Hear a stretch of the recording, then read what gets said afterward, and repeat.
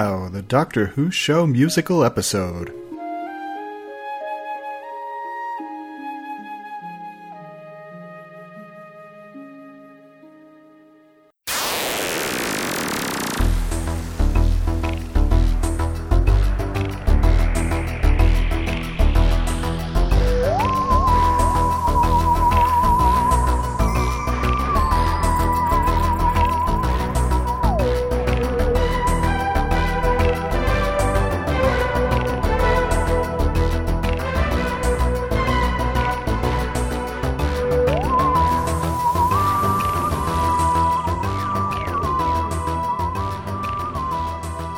Hi, I'm Dave. I'm Rob.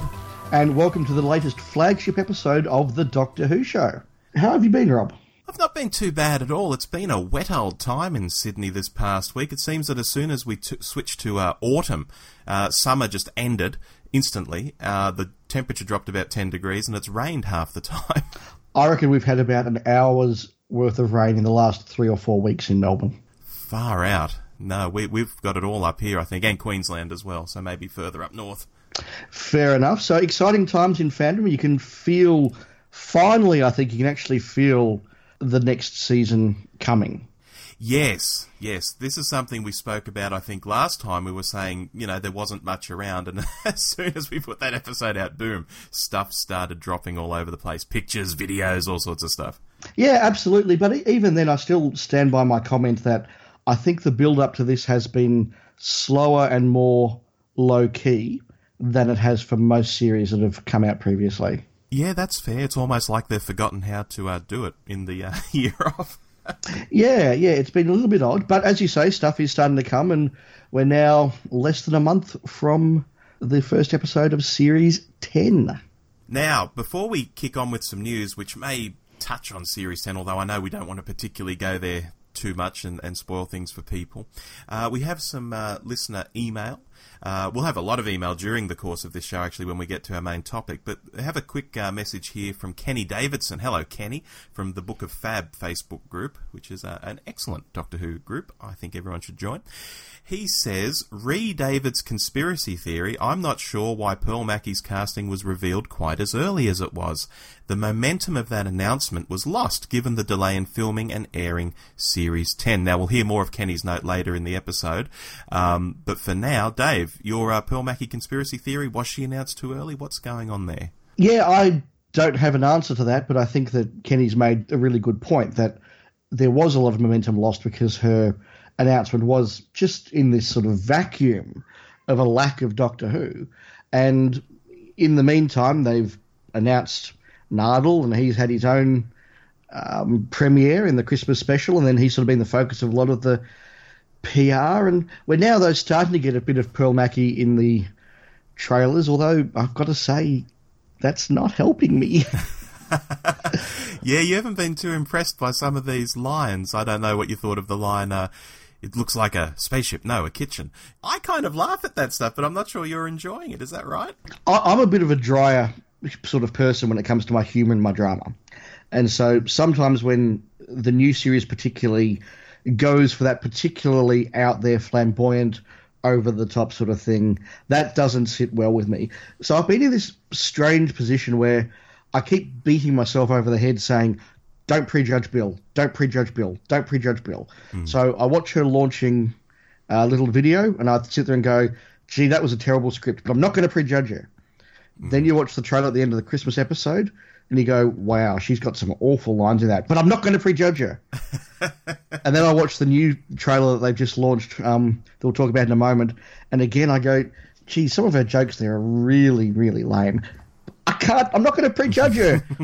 But at what point do I go, it's not the way they cut it, it's just how she is? Yeah, I'll look, we can only wait and see, I guess. We can. I'm not going to prejudge her, but I just don't like the way that she's been cut into these trailers. I don't know if that's just what they're going for. Someone's made a decision out there to make her really funny and quirky, and we're going to get a lot more of her, the meat and veg of her come the series, but gee, it's hard. Yeah, well, I guess they're trying to do something different to the previous companions. Both Amy and Clara, I think, were cut from a similar cloth. I think this is quite a different sort of companion. Yeah, look, I'm not going to take too much away from the trailers. I will judge her when we actually see her, but I haven't liked what I've seen in the trailers. But whatever. All right, and I guess for me, Kenny, I think the casting probably was revealed a bit too early. It's been so long ago, I can't remember quite back that far whether we already knew the season would be delayed in this way. Maybe they didn't know, and that's why they did it. I'd have to go back and through the history books, so to speak, and sort of figure out dates and times and things to know if that's right or not. But maybe that's why. I don't know. Look, I suspect once they'd made the decision to cast her, given we all know that Cardiff is one of the leakiest establishments ever in the history of mankind, yep, they kind of had no choice but to announce her, minutes later, because otherwise it would have leaked out. Yeah, true. But, going the whole hog and making that little video, which I now think that Dalek scene at least is going to appear in a story. I don't know if they've reshot it or they've just wedged it in somehow. They went to a lot of trouble. It wasn't just a press release. Yeah, no. So I don't know. And I think that we will understand this story better when we see the end of it, which will be her in the actual series. Some things might make a bit more sense once we have the full context. Agreed. And on that note, should we move into some news proper? So probably one of the big things that's come out has been the official announcement of the return of the Spoiler Men. Oh, sorry, they're not spoilers now. It's been announced. They're the Cybermen, or the Mondasian Cybermen, or at least something that looks like the Mondasian Cybermen. So I don't think I've heard as many people say Mondasian Cyberman as I have in the last week or two. No, and it'll be really interesting to find out if this does actually mean that Mondas is returning and they are actually Mondasian Cybermen, or they're not, and they've just got the same design. They're not actually from Mondas. Exactly. In which case, they're not Mondasian. Yeah. Look, I'm really keen to see how it all plays out because I don't want to give any spoilers. I don't think we should, but there is more information out there from people who have been on set taking photos of them and other things, which kind of hints that the story is more than just them. And I don't know how it all fits together. Yeah, look, neither do I. I don't know anything more than what was in the official BBC announcement. But I've got to say, when I first saw the photo popping up on social media, at first I thought it was a fake. Really? Yeah, I just thought, no. We've had rumours about the Mondas Cybermen for years. This is just another iteration of the rumour, and they're never going to do it. And then I've discovered it was real, and I don't think my inner fanboy has been quite as excited about a Doctor Who spoiler announcement as it has been about this one for many, many years. My inner fanboy got very, very excited about this one. Yeah, look, I've got to say mine too. The Cybermen, as I always say, they're my favourite monster in Doctor Who, but they're never done particularly well. So I live in this weird limbo land where I love these things, but they're just never done right. So to go back to the original and have another crack, oh, yes, please. Yeah, no, it was really cool. Unfortunately, 17 minutes later, somebody told me that Missy was going to be in the same episode.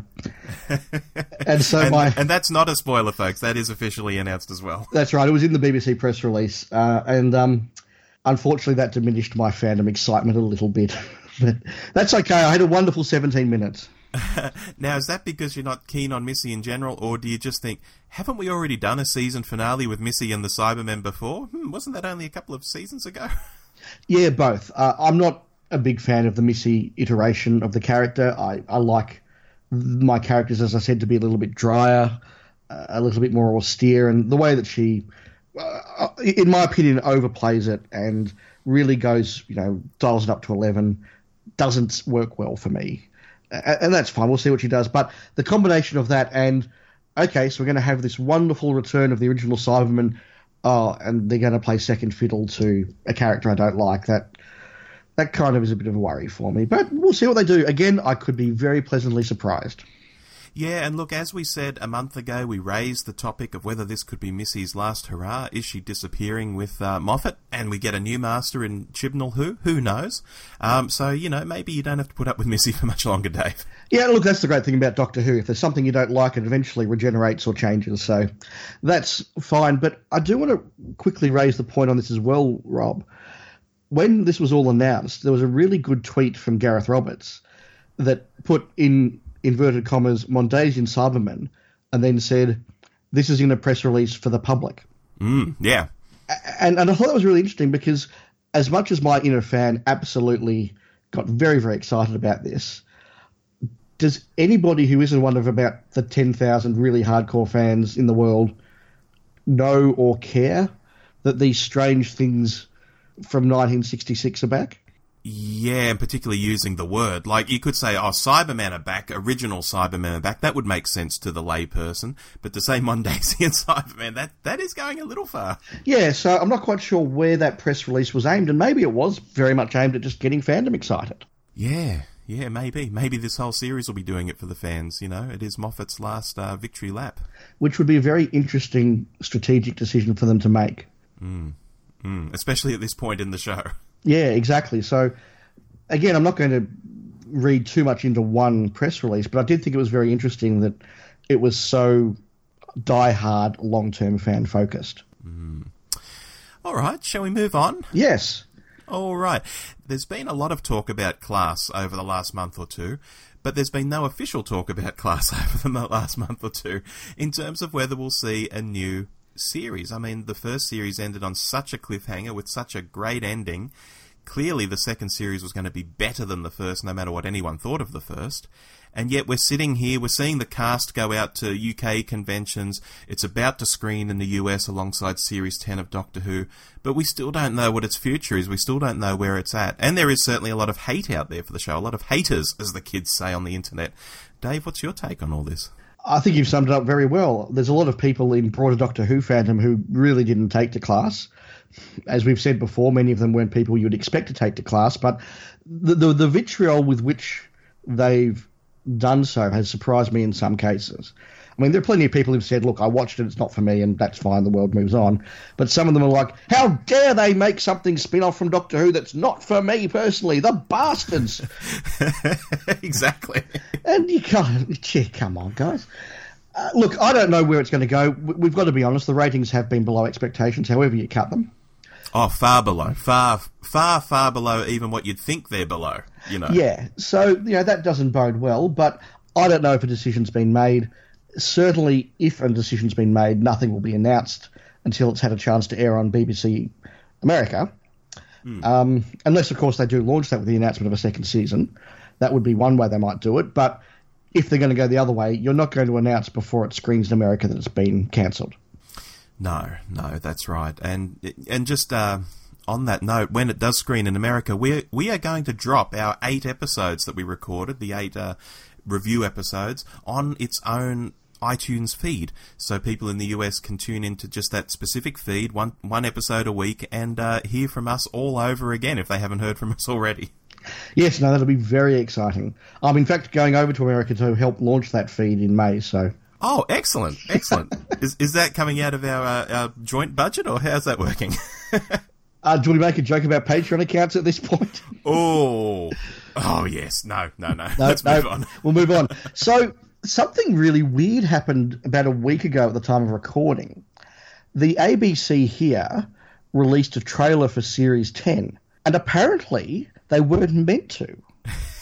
Oopsie. Because it got pulled very, very quickly. Now, obviously, in this day and age, copies were made and circulated very quickly, but I wonder what happened there, and I wonder why the BBC was so annoyed about it being aired and annoyed enough to have the ABC pull it, because I've watched it and there was nothing that I thought was, particularly spoilerish or wasn't already known and announced by the BBC. I guess it was just a big deal to them, like, they haven't done promos for such a while, and here's our big moment to shine, and it's already out. Oops.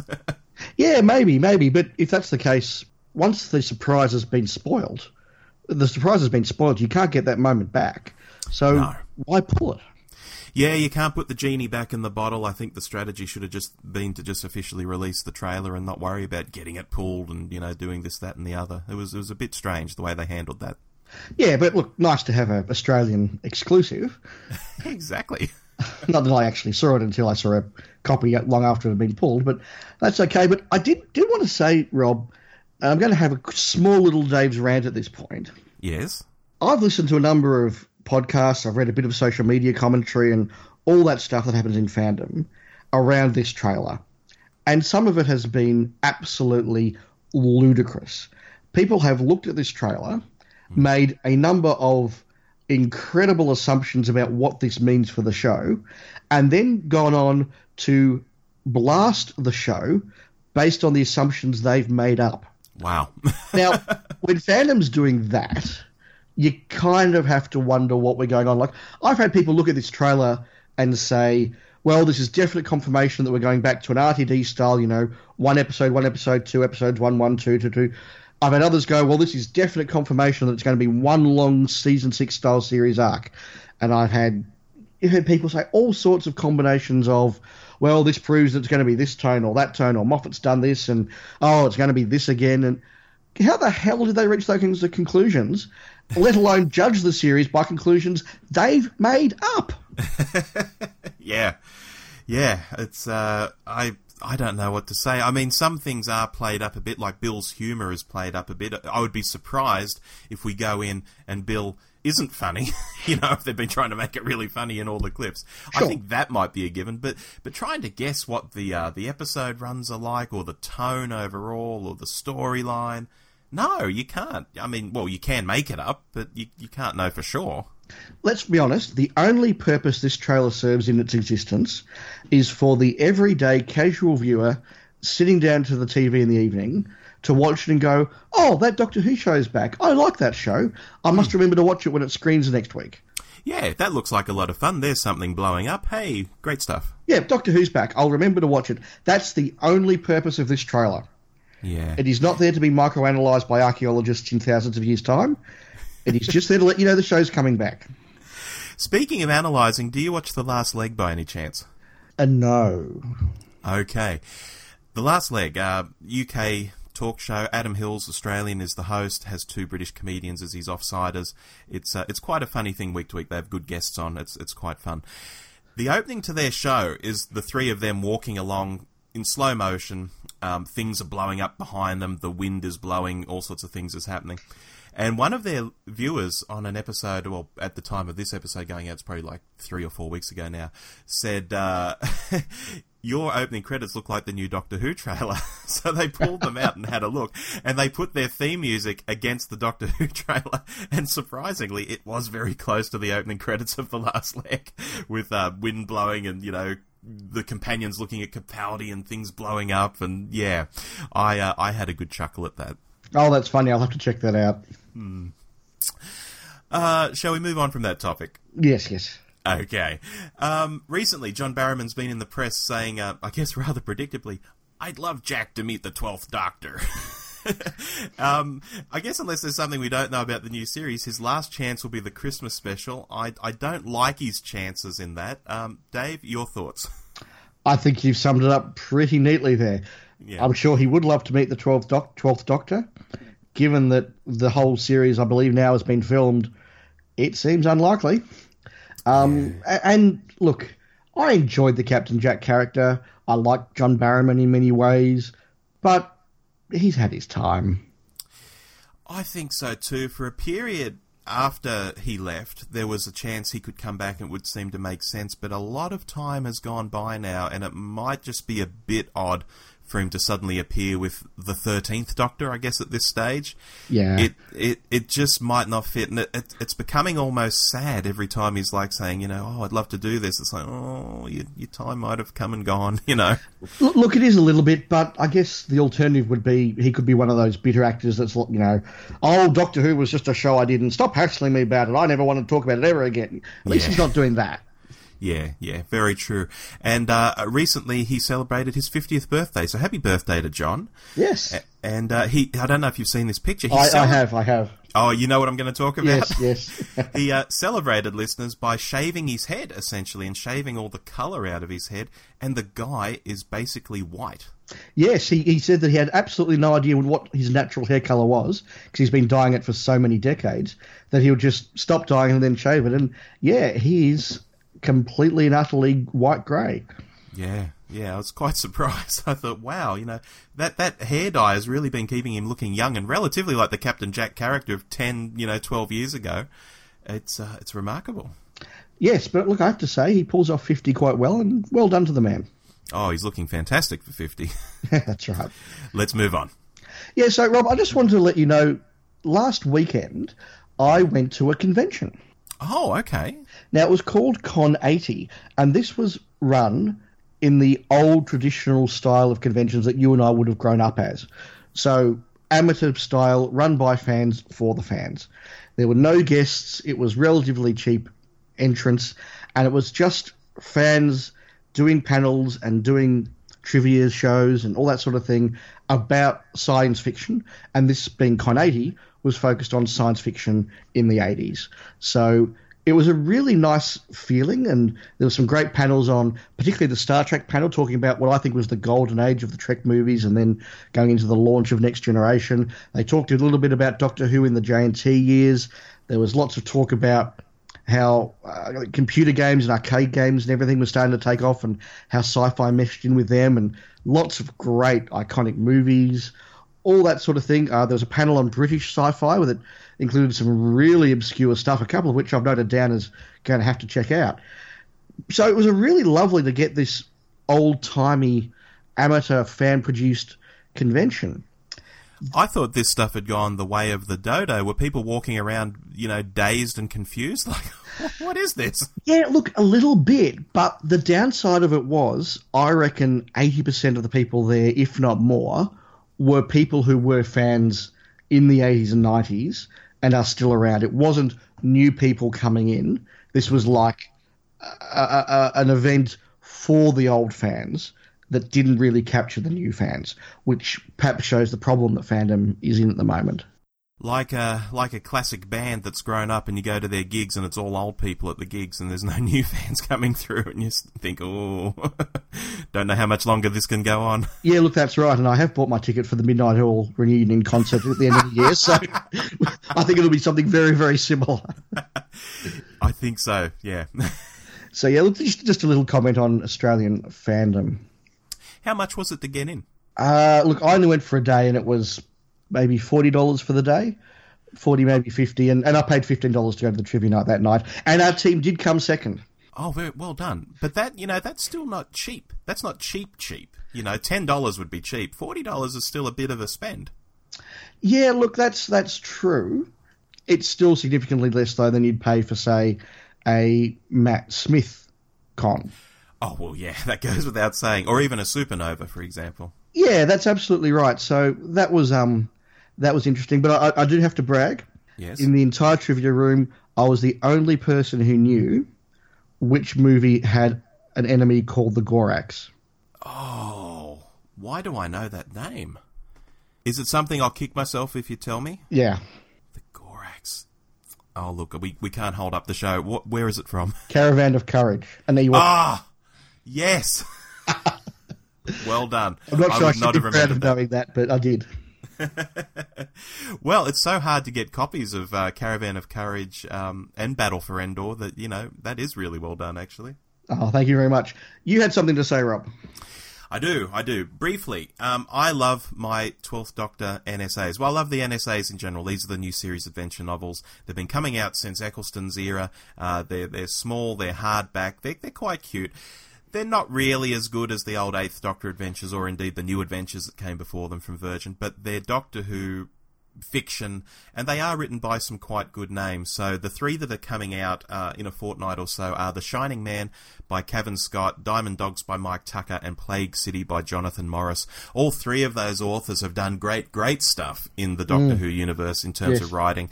So I'm really hoping they've put out some good NSAs here. These will probably be the last NSAs for the 12th Doctor. Oh, yes, they probably would be, wouldn't they? Yeah, which means in total there'll be 9 if people want to go out and collect them. There's 6 out there at the moment. Then these 3 will come out. That'll be 9.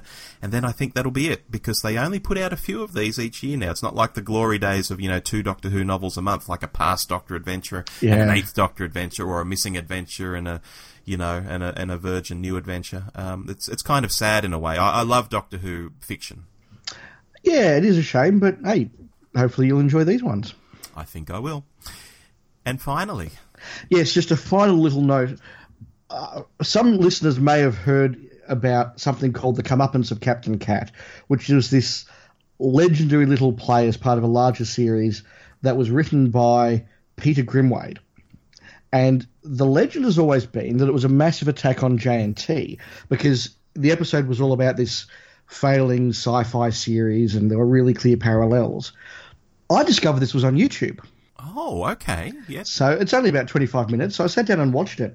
I don't think it's an attack on JNT at all, but it is very, very clear, based on how the leading man is portrayed, that Peter Grimwade did not like Tom Baker at all.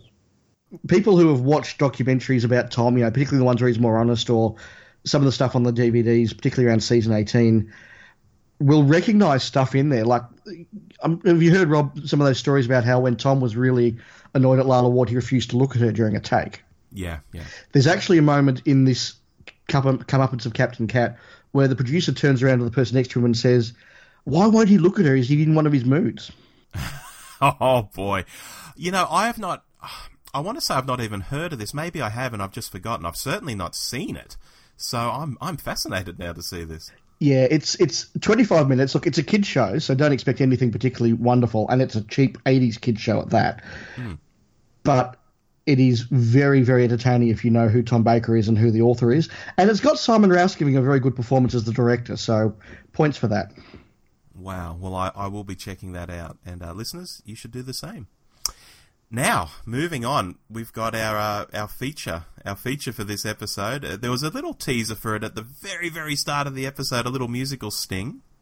Yes, so we've decided that there's going to be plenty of time to get obsessed by Series 10, but before we get stuck in that massive whirlwind, we want to have a bit of fun. And we picked the topic of Doctor Who music. Now, we're not going to give you anything particularly, I don't want to say not insightful, but we're not going to get too anal about this. We're just talking about what music in Doctor Who do you think is lovely? Do you remember really well? Do you really like? And listen to a few clips and have a bit of a chat about it as hopefully a fun topic. And we've had some really good listener feedback, I have to say. We have indeed, and before we go on, I've got to say, I've listened to some Star Wars podcasts in the past where they've analysed music and they've really gone into it in depth and said, oh, you hear this chord descending to a minor chord and then this happens, and it's like, oh, wow, this is really in depth. I'm understanding it, but I'm not sure it's actually enjoyable what I'm listening to. Here it's all about the feels, did you like this? Did you not like this? What do you remember? And we put out the call last time around, if people remember, for some feedback, and we've got some feedback. Yep, absolutely. So we'll dive straight in. Our first letter is from Jim Cameron. Thank you for writing in, Jim. Always good to hear from you. Hi, Rob and Dave. The pieces of music in Doctor Who which seem to have had the most impact on me have been by Paddy Kingsland. I love the historical yet futuristic score for the Visitation and the famous cue in Logopolis for the regeneration sequence, but the big one for me is the music played during the older Brigadier's flashback in Mordred Undead.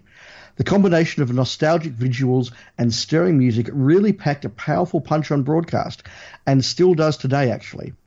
Highlights from other composers include the sinister reversed cues in Power of the Daleks, the ghostly synth in The Ambassadors of Death when the spacemen go a-travelling, and Geoffrey Bergen's lovely scores for Terror of the Zygons and The Seeds of Doom. And that's from Jim. So thank you, Jim, for writing that letter to us.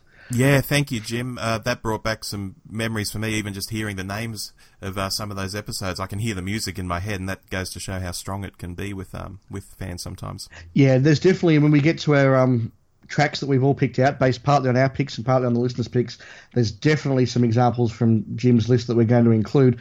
And yeah, Paddy Kingsland, Logopolis, Visitation, State of Decay, Mordred Undead, Frontios. We'll be hearing a bit more from Paddy as this episode goes on. There's absolutely no doubt. Moving on, we've got an email from Mark from 42 to Doomsday. Hello, Mark. He says, Dear Rob and Dave, I found your latest podcast quite tolerable. Well, thank you, Mark. But what really piqued my interest was you asking for listeners' thoughts on the music of Doctor Who. I must admit, I never took any real notice of the show's incidental music until I listened to a friend's copy of Doctor Who, the music, on vinyl, which I promptly copied onto a C90 audio tape. This was BT, before torrents. However, there was one track I always used to fast forward through, and that was Malcolm Clarke's musical score for the Sea Devils. Mark, how could you? I could never make it past the high-pitch intro that sounded like a parrot being put through a rusty bandsaw, and I preferred listening to Roger Lim's suite for Arc of Infinity, which to my ears is bloody horrible now. But then something happened. I don't know if it was my old age or my musical tastes matured, possibly a combination of both, but in the early 90s I upgraded my dodgy audio tape to the silver screen re-release on CD, and instead of pressing skip, I played the Sea Devils suite in its entirety. And guess what? I loved it. Now, I know it's not everyone's cup of tea, but to me, this suite of music not only encapsulates the mood of the story, but it evokes some of the key scenes, particularly from when I first saw it. And just pausing for a moment, I think that's what we were saying a moment ago. Sometimes you just hear the name of an episode, Dave, and you think, oh yeah, and the music's in your head. Yeah, that's exactly the sort of stuff we're talking about today. Absolutely. Yeah. His letter goes on. I also had a copy of Doctor Who The Music Volume 2. There's an imaginative title. Which again contains suites from some stories from Season 20 and 21. This album was on heavy rotation back in the day, and I particularly enjoyed the music from Enlightenment, Planet of Fire, Caves, and The Five Doctors, again evoking great memories of the stories when I could only replay them in my mind and not on VHS. When the Radiophonic Workshop was shown the door in the mid-80s and replaced by independent contractors, composers, Dominic Glynn was a particular favourite of mine, along with Mark Ayres. It's very easy to criticise Kef the Hammer McCulloch, which I do a lot, whose incidental music enhanced, and I'm doing rabbit ears there for anyone who is just on audio, enhanced key scenes in remembrance of the Daleks and Battlefield to the point it sounded like something that Stock, Aitken and Waterman were unfortunately inflicting on the charts at the time. For our US listeners in particular, they were making a lot of pop hits in the UK. They were doing things like Kylie Minogue and Rick Astley and things like that. Big drum machine synthy pop hits, yeah. Yeah. Mark continues, now I know what I say next is going to cause some consternation with Dave. Oh, Dave, gird your loins here. But Murray Gold's music for the new series reminds me a lot of Phil Spector's work on the Beatles album Let It Be. Just like the song The Long and Winding Road originally had a very understated feel to it, Murray smothers the music with chimes, choirs, and really dials up the volume to 11 to smash over the head the feels of a scene when in most cases a less is more approach would have sufficed. The worst example, of course, being the castrati singing at the demise of the 10th Doctor. I did want to go to the toilet to be sick when I heard this travesty, he says. We're almost getting to the end of this email. This is a long one. Apart from a couple of Murray's signature themes, I Am the Doctor being quite a good one, a lot of his music is instantly forgettable, and with the new broom that is about to sweep through the show, I really hope they show Murray the door, and hopefully the music will go back to a more electronic score and feel similar to the Netflix series Stranger Things. Anyway, keep punching Murray and Kef's Casio keyboards into smithereens. Mark from 42 to Doomsday. Well, thank you, Mark. It was a very thorough email, and I'm just going to have a lie down now, I think. Have a rest. Have a yeah. We'll get your energy back. No, the reason Mark says that I might not like what he said is that he knows very well that the Beatles' Let It Be album is actually my favourite album, and I love the Phil Spector arrangements on that. So he was having a dig at me there, and that's fine. I never knew that before. That's interesting. You like it? Yeah, I love Let It Be. Absolutely. Yeah, of course, very fraught during the recording process, and Phil had to come in and trawl through lots of tapes, as I recall, and he did put a lot of, I guess, orchestras and things over the top of the fairly sparse recordings in his mind to make them sound better, and I think in some cases they did. Yeah, I really like them, but this isn't the Beatles podcast. Oh, no, damn. There's an idea. Yeah, don't get me started. No, look, Mark's made some really good points in there. We'll certainly be having the Murray Gold new series discussion when we get there, and again, the examples that he's picked out there, stuff by Dominic Glynn and some of the other stories, are ones that we will definitely be pointing out as we get into our clips. Indeed. Before we do, though, we have one last a short message here from another listener. So this is the continuation of Kenny Davison's email. Again, Kenny from the Book of Fab. He says, on music, Murray Gold's Doctor and Companion themes have been memorable earworms that have withstood their regular outings. Very fond of the evocative radiophonic work from the early to mid-80s, in particular Paddy Kingsland, Castrovolva Frontios, Peter Howell, Planet of Fire, Two Doctors, and Malcolm Clark, Enlightenment. So thanks there for Kenny. That's some really good examples. Again, he's mentioning again Paddy Kingsland. Peter Howell was one he's brought up. We'll certainly be talking about some of his work. But he's been very positive about Murray Gold there. Yeah, and I think Murray has got as many fans as I think he's got detractors. You know, that seems to be my feeling when I'm out there in fandom, getting around, having a look at what people are saying. He's a very, I guess you could say, a Vegemite composer. Yeah, I think you do either love or hate him. Yeah. But, yeah, we'll talk more about him. But should we dive into the music then, Rob? I think so. We've been talking about this music. It's now time to, I guess, play some clips and to talk about things in a little more detail. So why don't we do it in Doctor order? All right, well, so what we'll do is we'll go through in Doctor order. We'll make a couple of comments ourselves, and we'll also drop in a couple of listener comments and play some examples. So we'll start with William Hartnell. Now, John Hole has written in with a whole lot of recommendations, so we'll scatter those through the eras. Shall I read this one? Yes, please. And thank you, John, for your email too. Yes, thank you, John. So John says on the First Doctor, by and large, I love the atmosphere sounds, but whether they're actual music or background noise could be debated. Either way, Dick Mills, Hodgson, etc., radiophonic workers are legendary. Just about the biggest thing I miss from the new series. Things like City Music 1 and 2, and he's talking there about the tracks from the 50th anniversary CD album that came out. So when I was doing my picks, I also picked Tristram Carey's stuff as epitomising the First Doctor. So let's perhaps dive in and just play a couple of quick examples of music from The Daleks by Tristan Carey. Alrighty.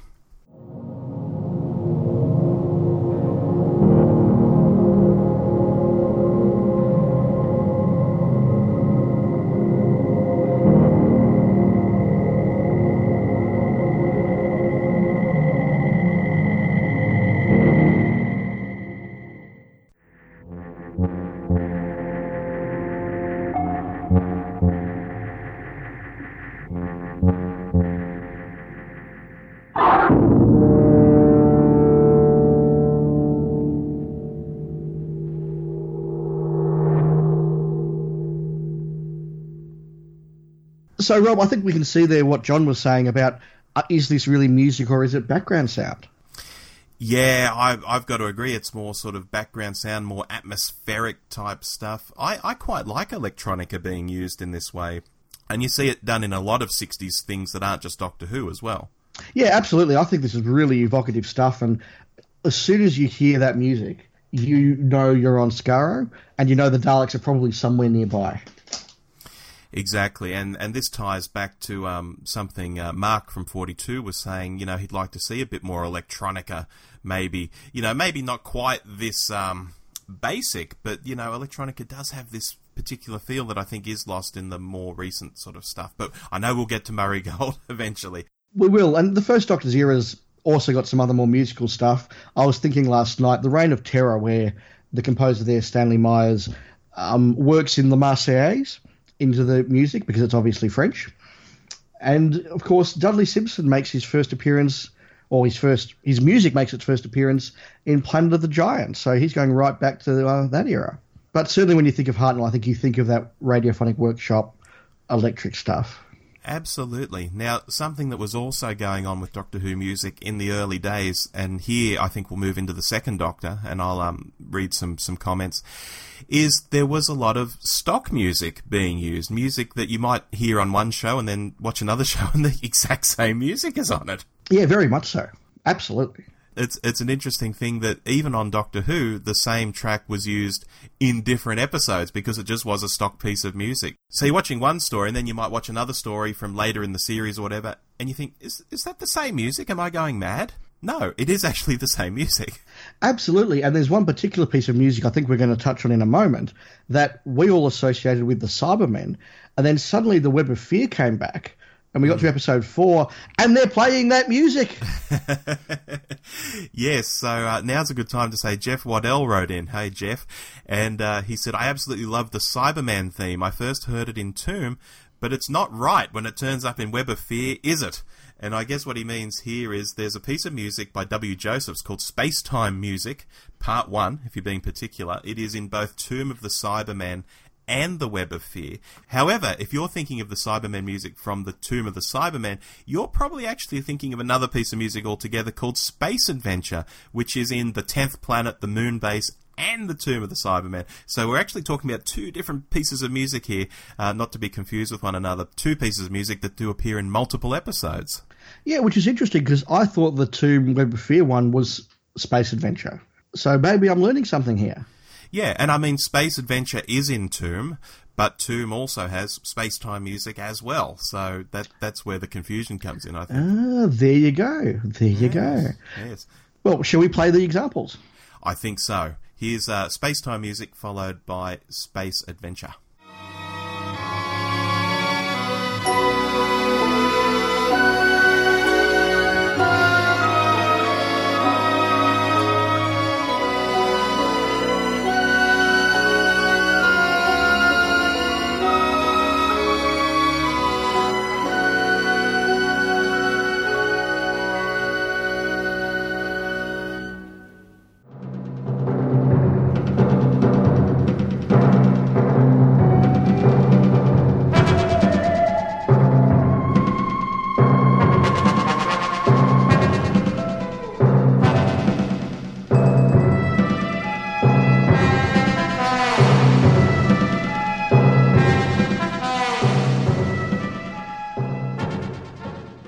Well, you could not get anything more reminiscent of the Troughton era than those two pieces, I don't think.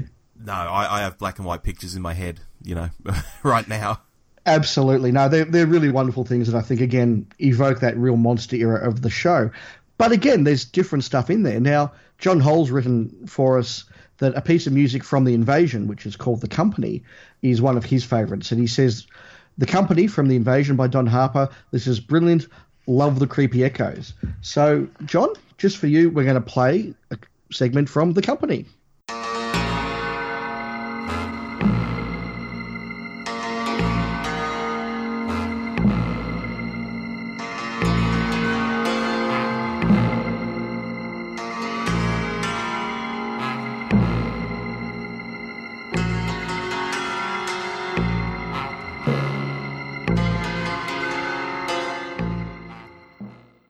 Okay, and that was The Company from The Invasion. My gut feeling, whenever I hear that, it's almost like a Western. I know it's not a Western, but that sort of spidery, I don't know what it is, guitar or something, it's almost Western-like. It is, and it's a really interesting sort of mix of that electronic sound, but also with a bit of a theme coming through. And again, very reminiscent of its particular story. Definitely. Moving into the third Doctor era, Alastair Thompson Mills, again from the Book of Fab, and one of my mates on Facebook. Hello, Alastair. He nominates the Bessie theme. However, I have a problem here because I have no idea what the Bessie theme is. No, neither do I. I'm trying to think whether there's a couple of stories where they play music while Bessie's driving along, but I couldn't think of one that was a particular theme. Yeah, I pulled out a few clips on YouTube and I couldn't sort of isolate a single theme that was playing. So, Alistair, if there's a particular story where Bessie's driving along and you like the music, why not write in and let us know which one you mean? Yes, that would be really appreciated. But there is a theme in the Pertwee era that I think we have to talk about. Oh, yes. And that's Dudley Simpson's Master theme. Yes, this can be a real earworm. Just the opening 3 notes is enough to be an earworm for the rest of the week. Let's play it and then have a chat about it.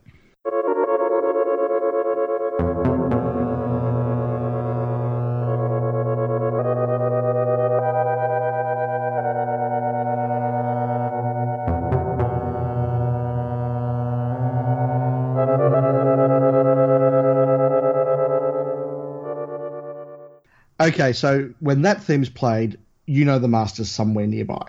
Now, is this the first example of a character getting their own theme in the show?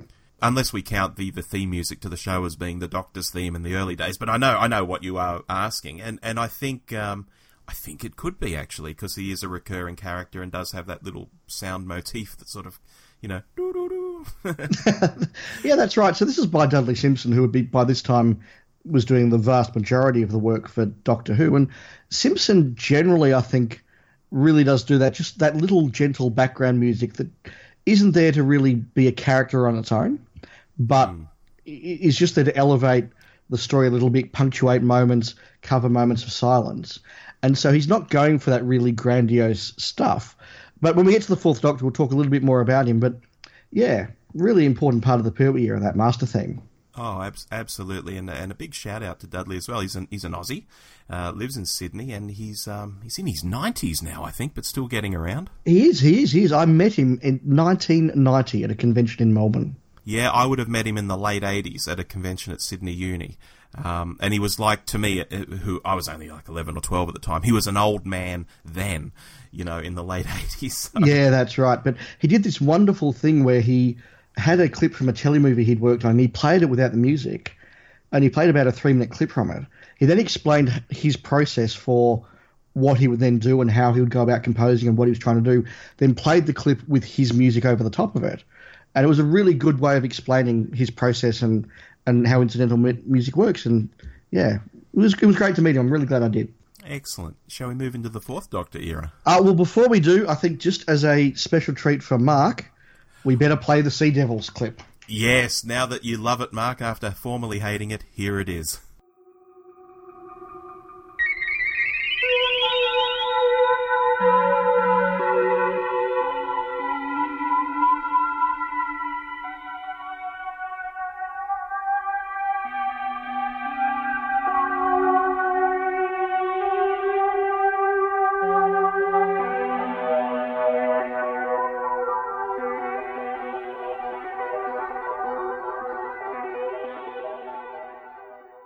That is unique, isn't it? Yeah, definitely. And again, I can see the pictures in my head as it plays. Yeah, I don't think there's more you can say about that. That is a strange piece of music, but good on them for trying something different. Absolutely. That's Malcolm Clarke, of course, doing the Sea Devils. So moving in, as you say, to the Fourth Doctor, now multiple listeners, and indeed us, so Jim Cameron, John Holl, have nominated Geoffrey Bergen's music, particularly from Terror of the Zygons, but he also did The Seeds of Doom. Now, are you familiar with Geoffrey Bergen at all, Rob? No, not really, not outside of, what I've heard in Doctor Who. He's one of the very few incidental composers from Britain at the time who actually had his music released as standalone albums. So he did the themes to stuff like Brideshead Revisited, The Chronicles of Narnia in the late 80s. Oh, yeah, I remember that. Yeah, so all of those sort of things. So he has a very particular style and very, very talented musician. But yes, he did Terror of the Zygons and The Seeds of Doom. So we'll play an example clip that we've got from Zygons and then have a bit of a chat about it.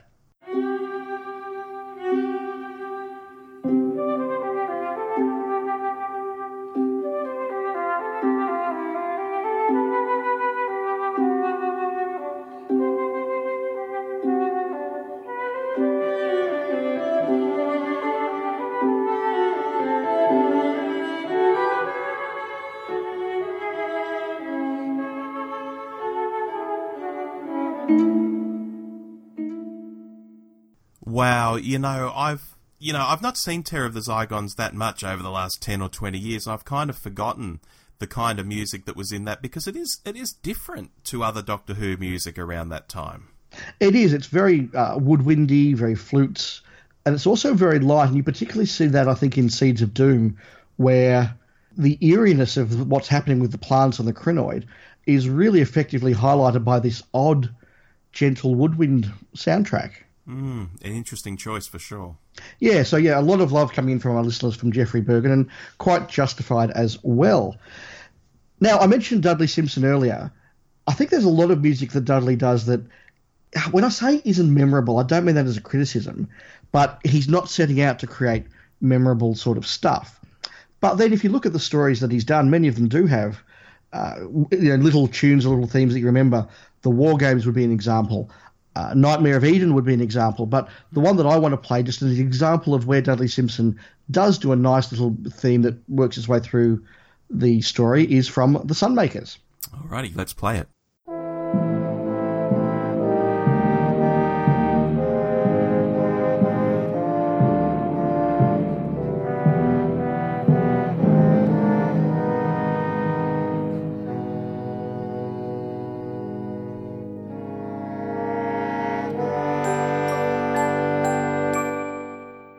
So yeah, you can see there, that's just a nice little tune that will work its way through the story and shows what Dudley could do, but I don't think wanted to do too much of.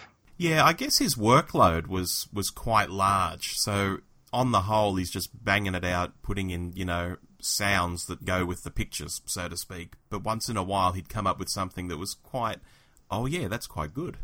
Yeah, absolutely. And don't forget that for the last couple of years he was doing Who, he was also doing pretty much all of Blake 7. Wow, that is a huge workload. It is. And actually, dare I say it, I think his Blake 7 work is better than his Doctor Who work, partly because it's one consistent series where he can actually build his themes across a series, as opposed to Doctor Who where he's trying to find a different style or a different piece for every different story. Yeah, that's right. Oh, and he does appear in the Talons of Wen Chiang. He does. Yes. He does. He's done it all. He does. Shall we move into a later Fourth Doctor period? Yeah, so we're now into the post-Dudley Simpson period where they brought it all back to the BBC. Now, I can remember not being a big fan of this when I was younger, but as I've got older and I actually look particularly at this season 18 period, there's some really good stuff in there, isn't there? There is. There is, with the benefit of hindsight, and I think this will apply to New Who as well when we're 10, 20, 30 years beyond it as well. You look back and you think, oh yeah, that's of its time, it fits, it's interesting. You might not have been able to see it quite the same way at the time, though. So, of course, this is the season when everything changed for Doctor Who. The opening credits, Tom's costume, everything. And the music is different as well. And I think Into Our Goalless from the Leisure Hive is a good example of that.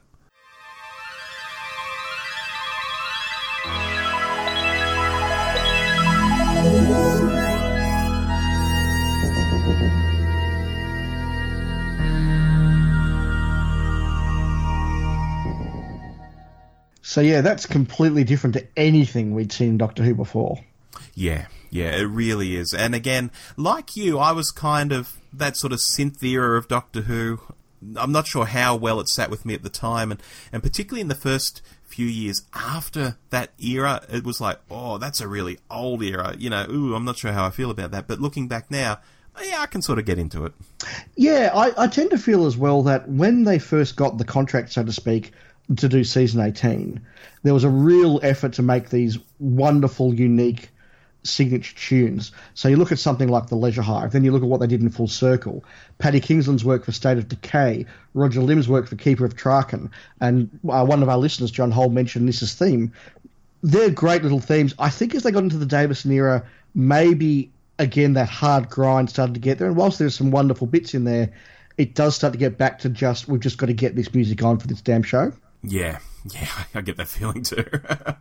So yeah, lots of really great examples from season 18. But look, several people, Rob, you nominated, Jim Cameron nominated, I nominated the final clip from Logopolis. Yes, now let's play this one, and I might even play a little more than I've played in past clips here.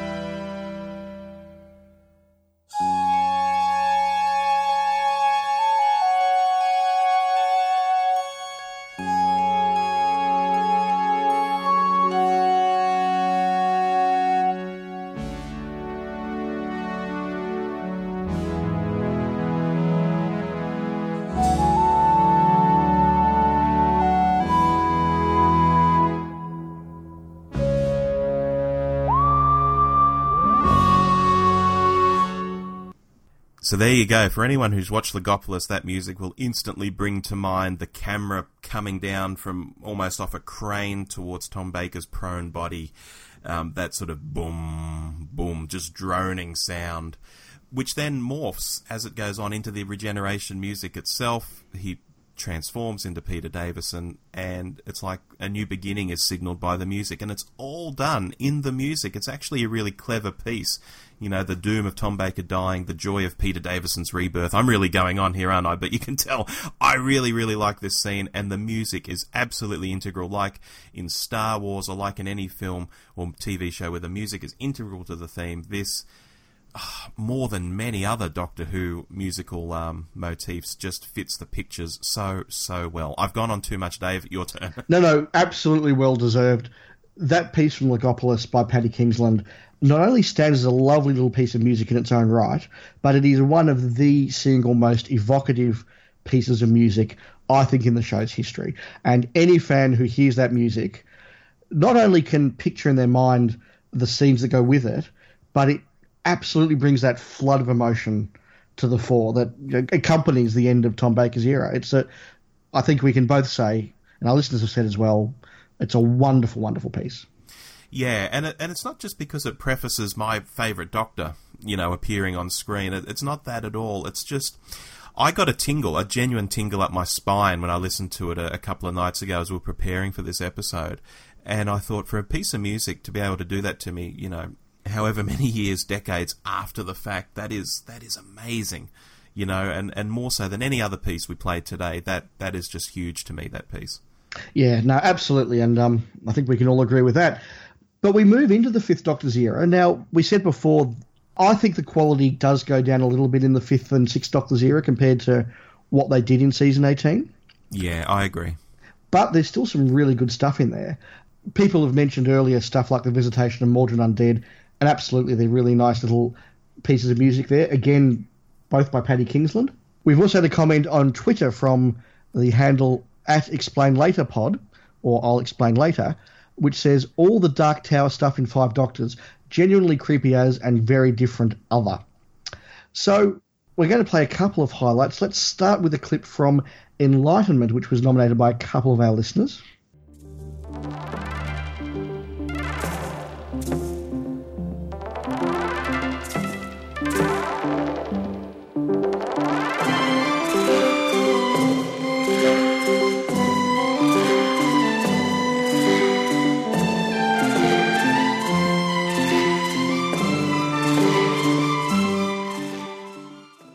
Now, I've got to say, Rob, when I was going through and cutting some of these clips from the classic era, Enlightenment was one I really didn't know which piece to cut, because there's a number of memorable little pieces in there, whether it's the Tegan theme at the ball, whether it's the Captain Rack theme, whether it's the stuff that accompanies the flying sailing ships. It's actually a really good and diverse soundtrack, that one.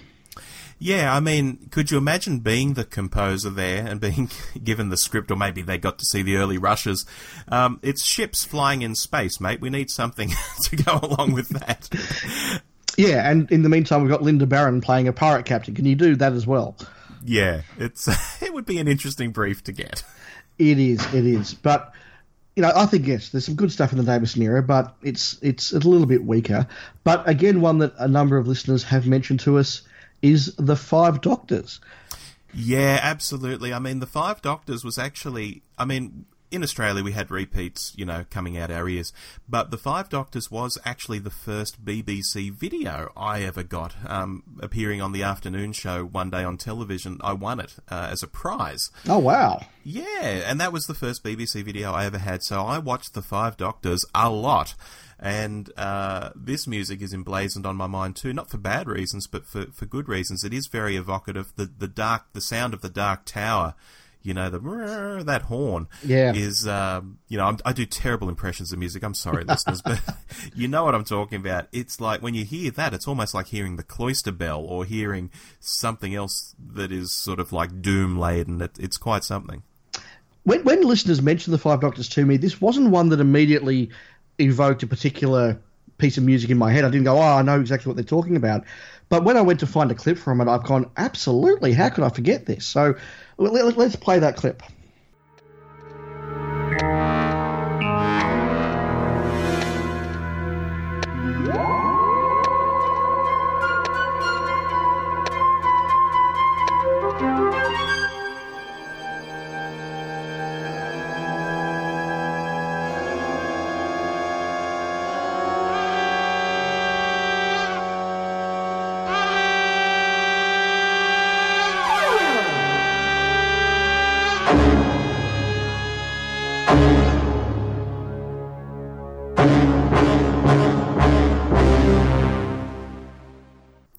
go, and there's that Horn of Doom, as I'm going to call it from now on.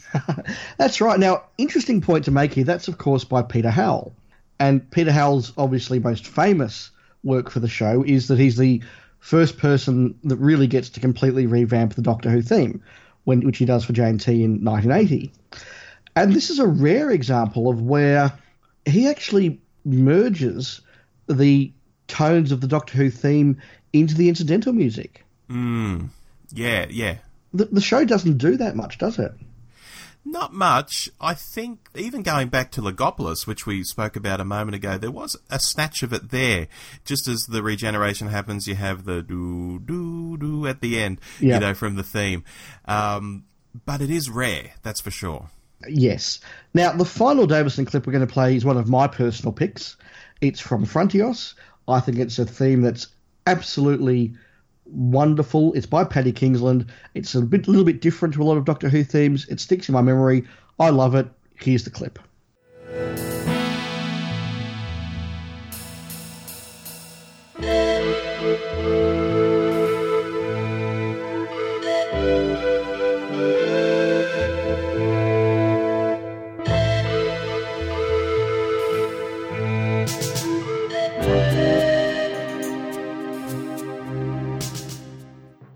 Alright, Dave, now I've got to confess here, Frontios isn't one of my favourite episodes, although it's my favourite Doctor, and, I should absolutely love it.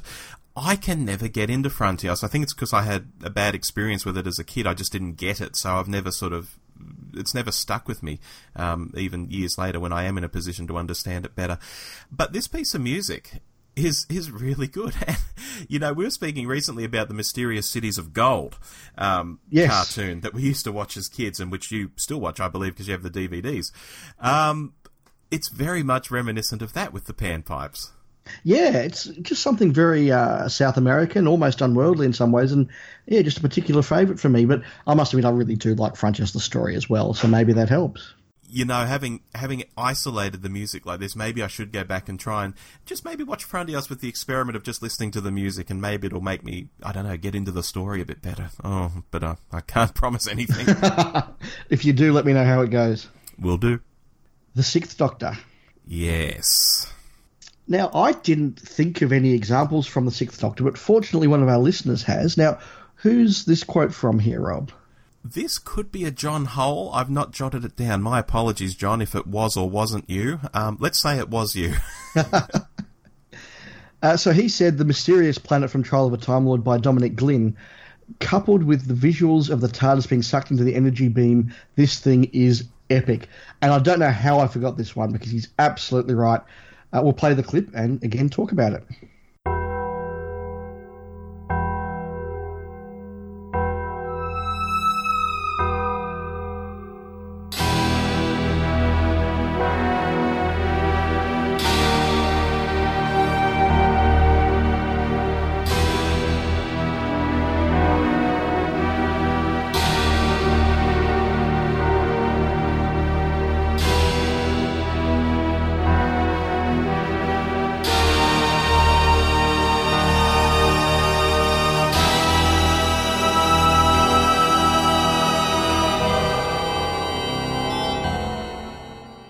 Wow, I want to jump in first to talk about this because, like you probably, I was watching this as a kid and I thought it was the most epic opening to a Doctor Who story or season, whatever you want to say, ever.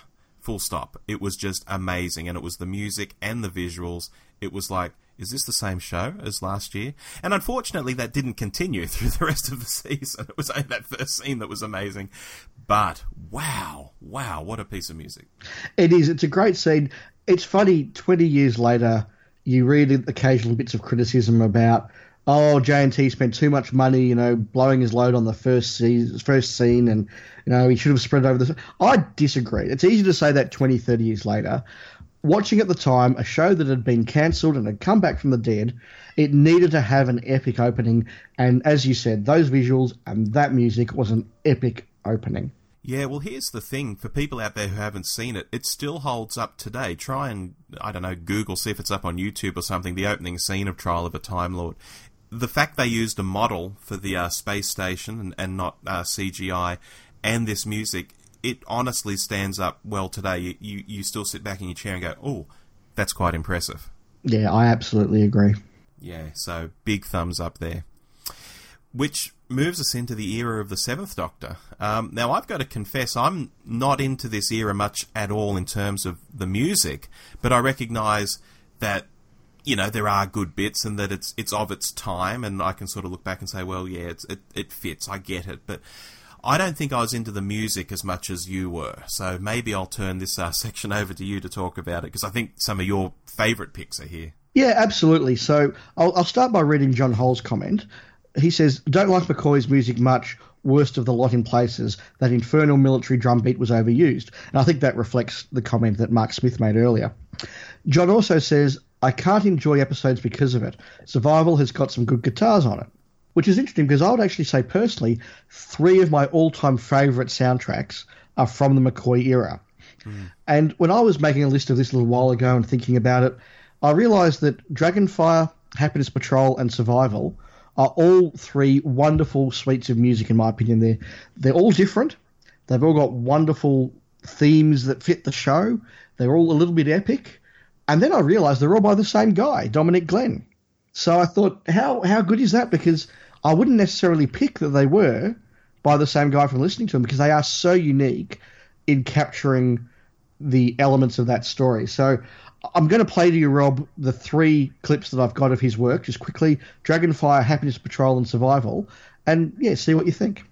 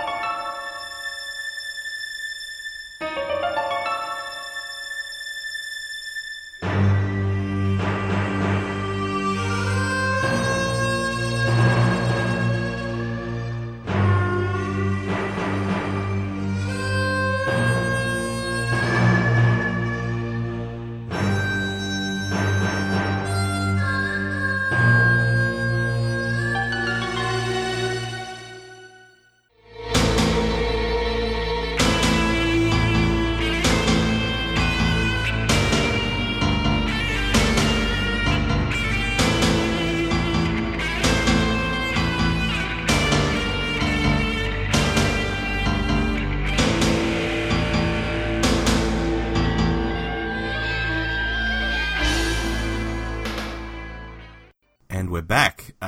Well, I've got to say up front, Dragonfire has never really stood out to me.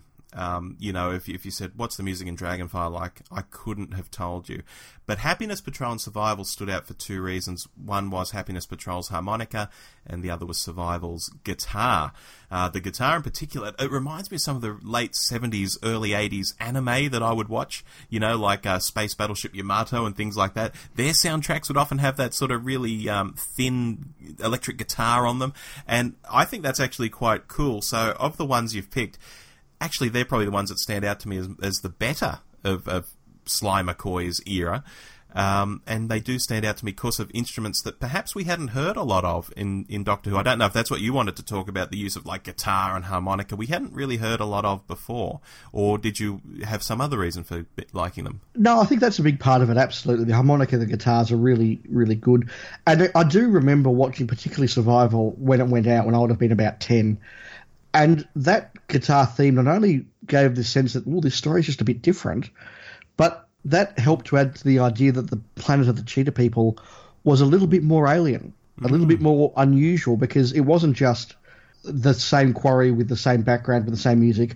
Yeah, it was the same quarry, but they used paint shop to make the background different, and they used the guitars to make the music different. So suddenly what would have been the same was just that little bit more weird, a little bit more alien.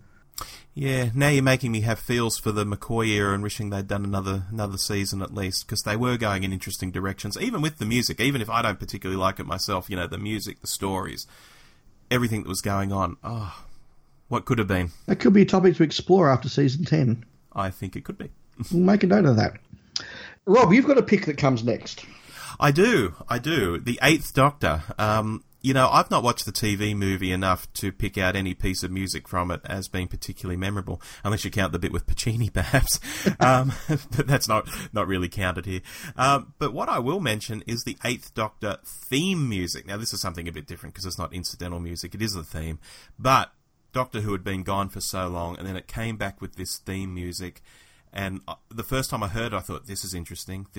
What's happening? Oh, my God. Then this drum beat kicks in, and I thought, this is perfect. This is really good. And although I don't think it's the best Doctor Who theme there's ever been sitting here today, I can still hear it, and I sort of get that little bit of excitement as I was going to watch the TV movie for the first time. I don't know how you feel when you hear it. No, I think you've almost made my points for me. Like you, when I hear that theme music, suddenly the excitement of, after 7 long years, Doctor Who could actually be back. That excitement just swells up inside me, and I'll always remember watching that tape for the first time and thinking, wow, we've waited so long for this to come out. But the thing that I do love about this version of the theme is that whilst it's got those wonderful orchestral swells and it's done in a bigger way than ever before, it still holds true to the Doctor Who theme in a way that I think some of the versions in the new series, not all of them, but 1 or 2 haven't. I always want my Doctor Who theme to have that diddly-dum start and then swell into the notes. Yeah. And I think a couple of the Doctor Who themes, particularly I think the Matt Smith one, where it replaced the diddly-dum with the fanfare, I didn't like. But I think this is how you do Doctor Who theme, true to its original idea, but big, and I love it. All right, let's play a bit from it.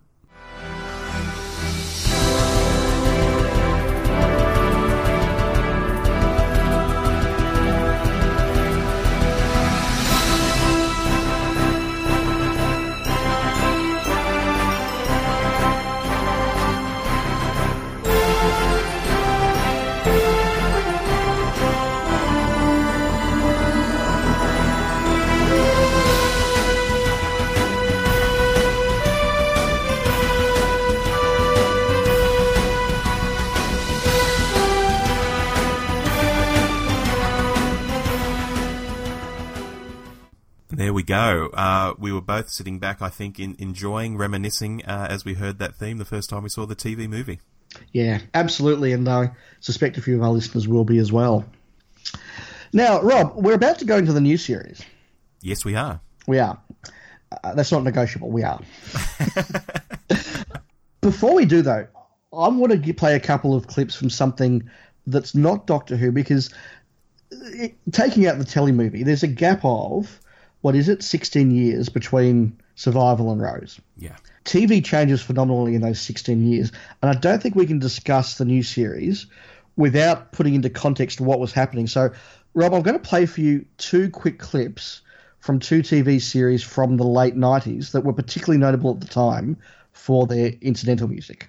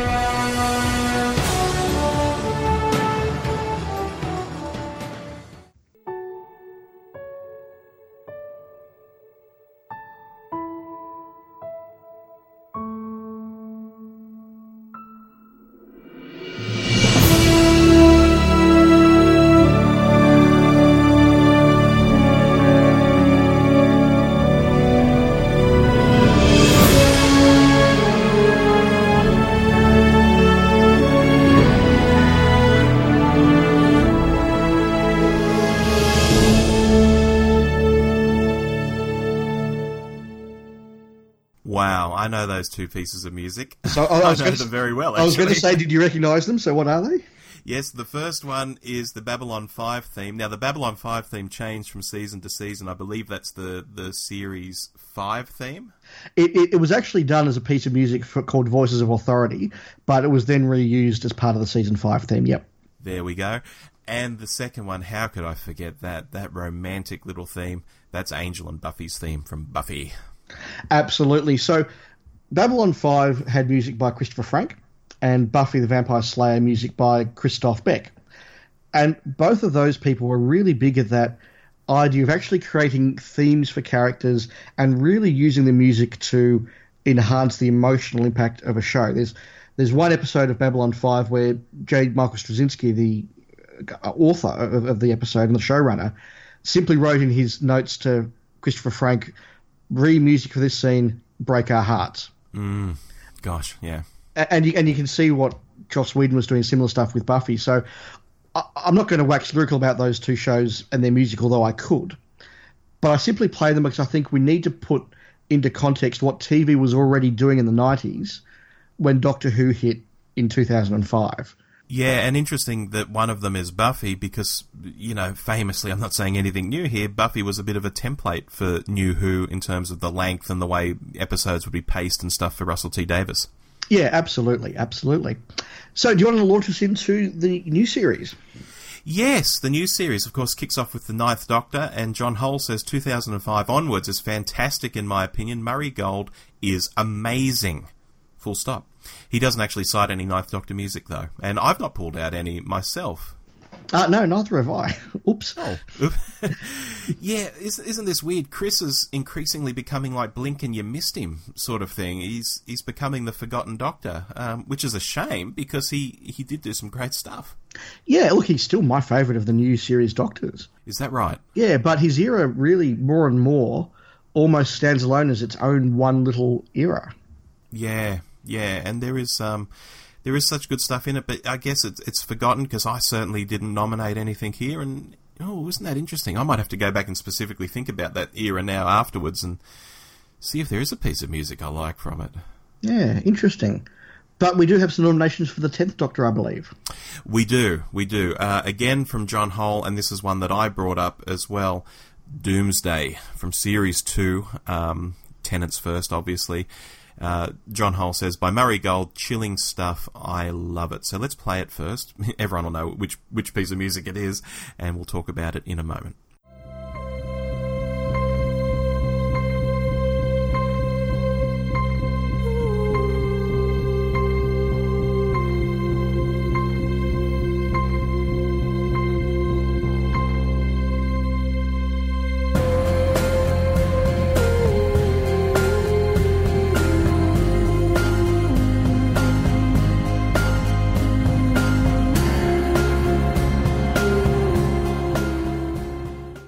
Yeah, now I reckon that's a really good example of Murray Gold getting the balance right. It's not too strong, it's not too overwhelming, but it does tug at the heartstrings at just the right level, I reckon. It does. I mean, I defy anyone to see this episode for the first time unless you're incredibly cynical and not be moved by that. I mean, that plunking bass line at the start, the vocal... Then you get some interesting instruments coming in. You get an acoustic guitar quite high in the mix in places, and it's a really interesting piece of music. It fits the scene perfectly. It's just huge. I love it. It's almost cliche now to sort of see that scene and all of that. But just thinking back to the first time I saw it, I couldn't believe what I was seeing and what I was hearing. Yeah, look, that's very fair. John Holl's also nominated This Is Gallifrey, Our Childhood, Our Home from Series 3 by Murray Gold, which he describes as epic and beautiful. And I believe we've got that track as well. We do. Let's play it.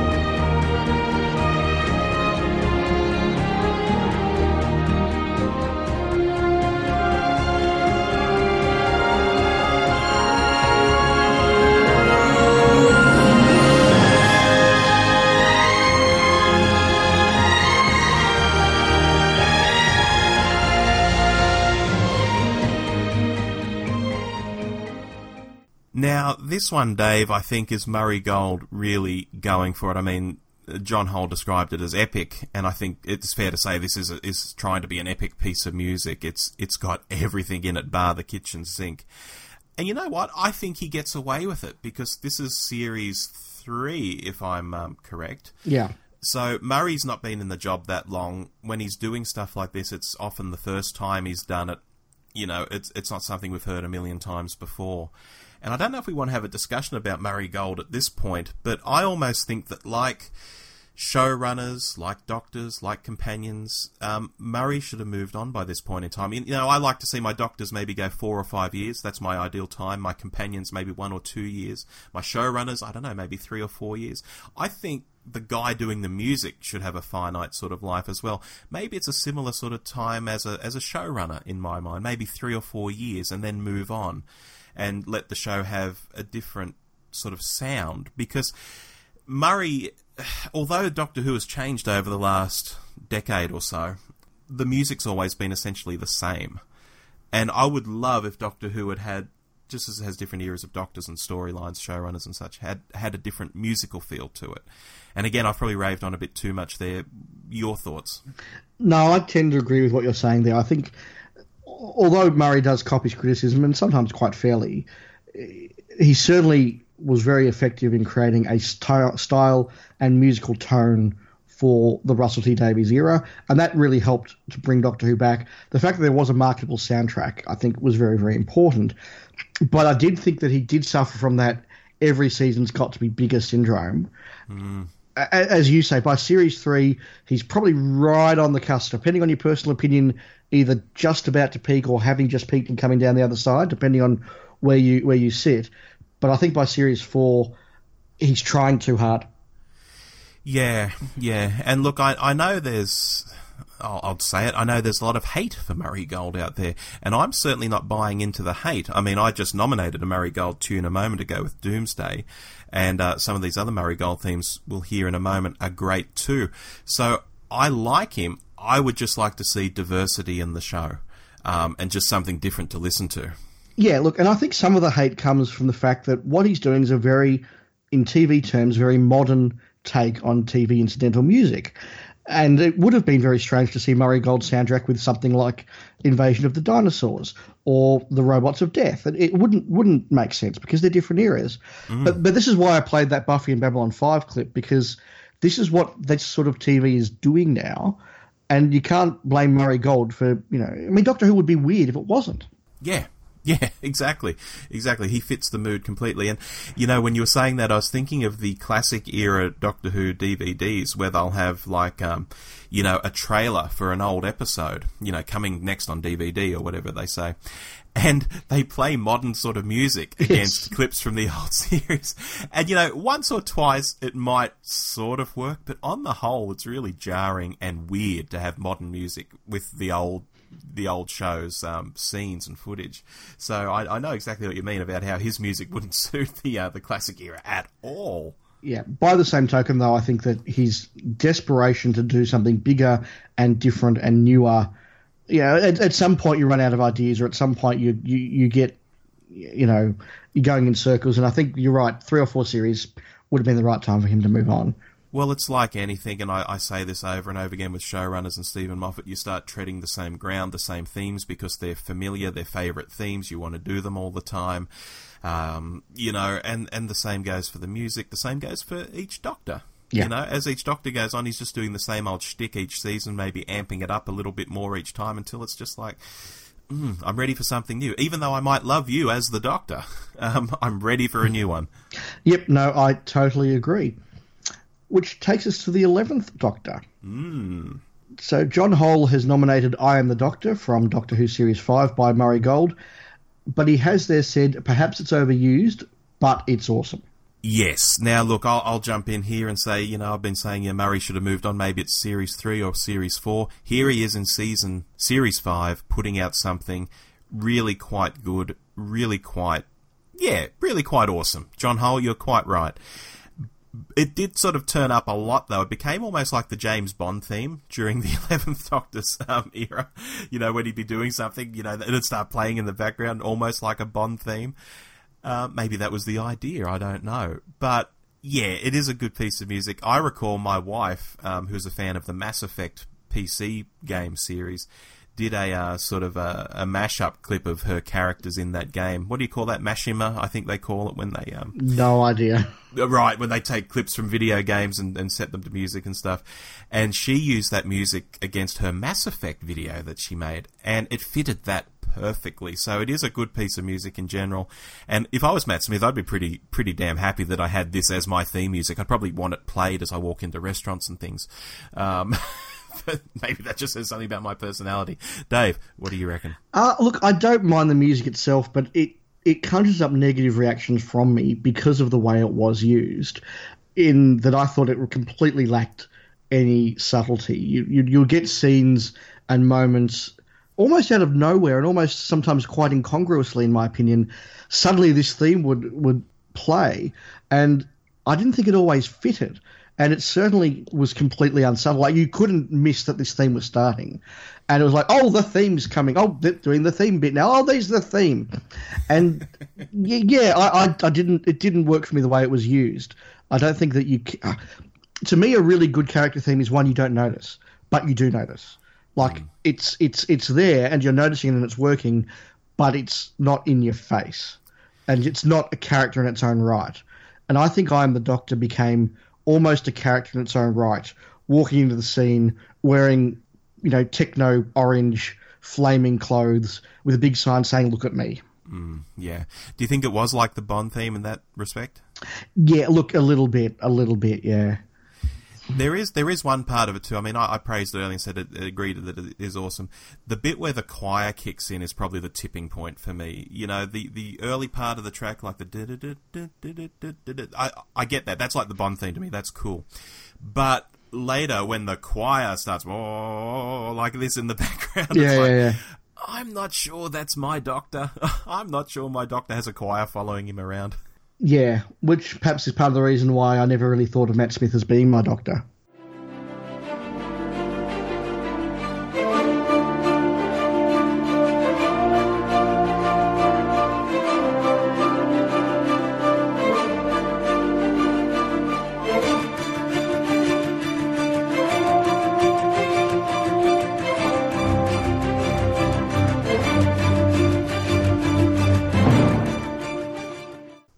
Shall we move on?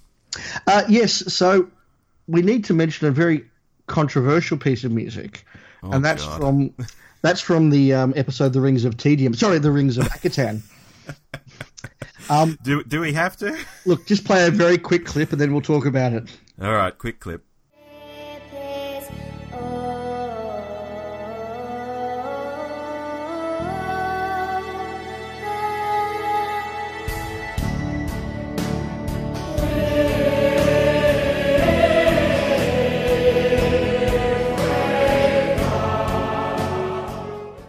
Oh my God! Do you hate that as much as I do? Yeah, good. Yeah, that's bloody awful. It is. Look, I thought it was a terrible episode, but that music really was just. Anybody who'd been saying that the music was too in your face in Modern Who suddenly had this episode to point at and go, "See, I told you so." Yeah, I mean, talking about music making episodes with other pieces we've spoken about and how it just fits so beautifully. Here's how it just makes an episode worse. I mean, the episode itself was bloody weird, and I still don't quite understand what was happening. But this music, this kid, no, make it stop. And one of the things that I least like most about one of the things that I dislike the most about the Matt Smith era is him making, pardon my language here, long wanky speeches. Yeah. So when you have the Doctor making one of his long wanky speeches, over the top of which is a terrible piece of music, and all being done at some sort of giant smiley pumpkin face in the sky. I wasn't having a good time when this episode was shown, but I insisted we play it because a couple of people, and this was an isolated comment, and a lot of people did make the comment that maybe this was an example of the tail wagging the dog, because at this stage the whole Doctor Who in concert, Doctor Who experience, all that sort of thing was happening. And maybe this was an example of them deliberately putting into the show stuff that they thought would be wonderful to play at the Albert Hall or wonderful to play in a touring concert. and I don't know if that's a fact or not, but the fact that a number of people said it at the time perhaps started to show some of the cynicism that was coming in with the way this music was being done. Oh, look, I think if you're composing this stuff knowing that those kinds of shows go on, you couldn't not compose it without thinking, oh, this would be really good in the Albert Hall. Yeah, exactly. All right, so we then got a couple of final ones, which I think you've got for us, Rob, and I think one or two of them were your picks. Yeah, look, one of them is for sure. The first one, though, that I'll play is one I agree with, too, so I guess you could call it my pick. Kathleen Cruikshank. Hello, Kathleen. Kathleen follows us on Twitter. Oh, that's good. Hi, Kathleen. Yeah, she joins us here at the 11th Doctor, at the 11th hour, so to speak. She says, The Wedding of River Song. Sad and ethereal, yet fits the Doctor and Rivers, his future, her past, beautifully. And, yeah, it's a beautiful track. Let's play it now.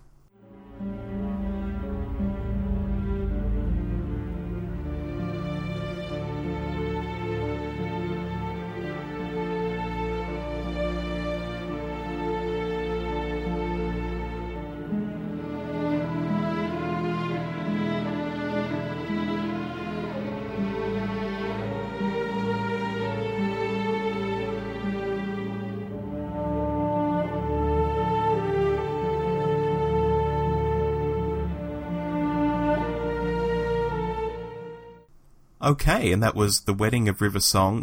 Yeah, I've actually hadn't noticed this music before you selected and sent me the clip in preparation, and I thought it was really good. And because, look, I'll be upfront, it's an episode I didn't enjoy from a season I didn't enjoy. So I kind of missed some of the music in there, but now that I'm seeing it in isolation, I'm going to have to go back and check out some more of it, because it's quite nice. Now, before we get on to the 12th Doctor, I just want to give a quick nod to Clara's theme. Here's a quick taste.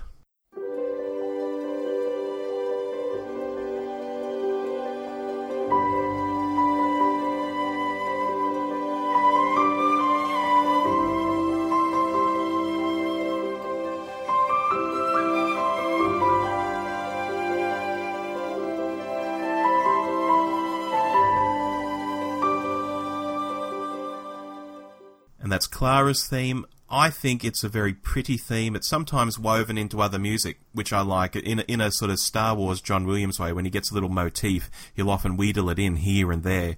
And the basic Clara's theme you can hear in all sorts of different pieces of music during the Matt Smith era. It sort of pops up here and there. The funny thing is, it's wonderfully romantic, and that kind of didn't suit her in the end, because I didn't see her as a wonderfully romantic kind of character by the end. Maybe in the earlier days.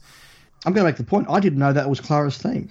I just thought it was a sort of a thematic piece of music that weaved its way through a couple of seasons. I couldn't have told you that was Clara's theme, so that's really interesting. Yeah, and I mean, I think it's perhaps best done by... When Capaldi plays it on guitar in Hellbent, that's a really nice interpretation of it, and probably a nice farewell to that little motif as well. So, yeah, look, I do like Clara's theme. I don't think it entirely suits her all the way through, but it is just a... if I'm feeling particularly sappy and romantic, that is a good theme. Brings us to the 12th Doctor.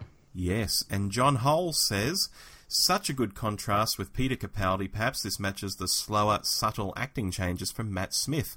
And the track is Tell Me, Am I a Good Man?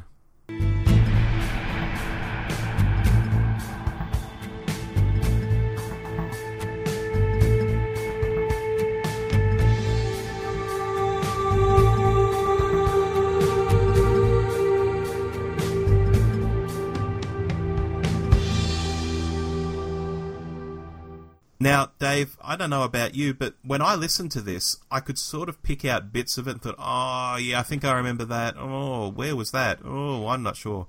And I don't know what to say about it, because although I can pick out bits of it as a piece of music, it just doesn't hit me in the same way a Doomsday or a Clara's theme or a, This Is Gallifrey does. It's an oddity, and John makes the comment, perhaps this matches the slower and subtle acting changes present in Capaldi. Could that be the case? Yeah, look, I think it's definitely a deliberate decision on the composer's part to go that way. But I'm with you. If you'd said to me, how does the 12th Doctor's theme go, I couldn't have told you. I wouldn't have known. Contrasted, obviously, with the 11th Doctor, where you go, look, as much as I hate it, I know what it is. I couldn't have told you, so I don't think it's necessarily worked as well as a theme. It's not a bad piece of music in many ways, but I haven't associated it with Capaldi in the same way, which is a good thing, because I actually don't need the characters to necessarily have their themes, in the way that Star Wars might. Yoda appears and you get Yoda's theme. Darth Vader appears, you get Darth Vader's theme. Yeah. I don't need that. So I actually, having made the criticism of the overt use of it in the 11th Doctor's era, I praise the subtle way that they do weave these themes into the 12th Doctor's era. I think that's actually a good thing that they're not as recognisable, because they should be something that enhances the story, not a character or a part of the story in their own right. Yeah, so in that sense, very, very successful. But in the sense of, is it something I've got on my, on my phone that I play when I'm getting around with headphones on? No, it's not. Which ask the question, is the purpose of incidental music to enhance the television show and maybe be marketable, or is it to be marketable and hopefully enhance the television show? Well, that's a similar question to, are we writing this for the Albert Hall or for the TV show? Yes, I think there's a good question in there. Yeah, that's right. And I worry that sometimes Murray Gold was too set on, this will be a great track on the CD, or this will be something that people listen to as a standalone piece of music. And that sometimes isn't the right attitude to go into a television score with. So, we're not hating on Murray Gold at all. He's done some wonderful work. But let's face it, when you do as much work as he's done on the show, you're going to have hits and misses. Yeah, I want to make that doubly clear. I said it earlier, I'll say it again. I'm definitely not hating on him. I think there's some good pieces he's done. I just think the show needs change at times. And it's the same with Moffat. When I say Moffat really should have moved on a season ago, okay, he's made this series, fine. I'm not hating. I just like to see change come a little more often than it has been. Yeah, fresh ideas are never a bad thing in a show like this. Exactly right. Exactly. Still, we've covered 50 years of Doctor Who music in about an hour and a half. Yeah, it's not bad going. Not too bad. Hopefully this hasn't been too long for our listeners. I hope you've enjoyed listening to all these little pieces of music. Yeah, look, as Dave said last episode, this is intended to be just something a bit fun and easy to listen to before we get into the weekly, here's a review, here's another review, here's a review, here's another review, which will be quite a grind, listeners. We know it, but we want to do it, that's for sure. Yeah, so something nice to keep us all entertained, and do write in, do tweet us to let us know what you thought of our picks, or if there's something we obviously missed, because we love to hear from our listeners. We love to include that in our feedback. Definitely. Hello at thedwshow.net, or of course on Twitter and Facebook. Absolutely. So the next time we talk, Rob, yes, we'll be reviewing an episode. It's quite amazing. I'm excited, but I'm trying to keep it on the down low, It still doesn't feel real to me. No, it's been gone for so long. Yeah. Gosh, imagine if it went away for 10 years. Well, no, I've got nothing to say on that. We won't open that can of worms. No. All right, until then, listeners, I've been Rob. And I've been Dave. And we'll see you next time. You've been listening to The Doctor Who Show, the podcast where too much Doctor Who is barely enough. Subscribe to us on iTunes or listen through the website at www.thedwshow.net. Write to us at hello@thedwshow.net or send us a quickie on Twitter @thedwshow. Facebook.com/thedwshow is also a good place to find us if you're so inclined. Our version of the Doctor Who theme arranged by George Locke. Look him up on YouTube, folks. This podcast is intended for entertainment and informational purposes only. Doctor Who, all names and sounds, and any other related items are trademarks and or copyrights of the BBC. All other trademarks and trade names are properties of their respective owners. The official Doctor Who website can be found at www.bbc.co.uk/Doctor Who.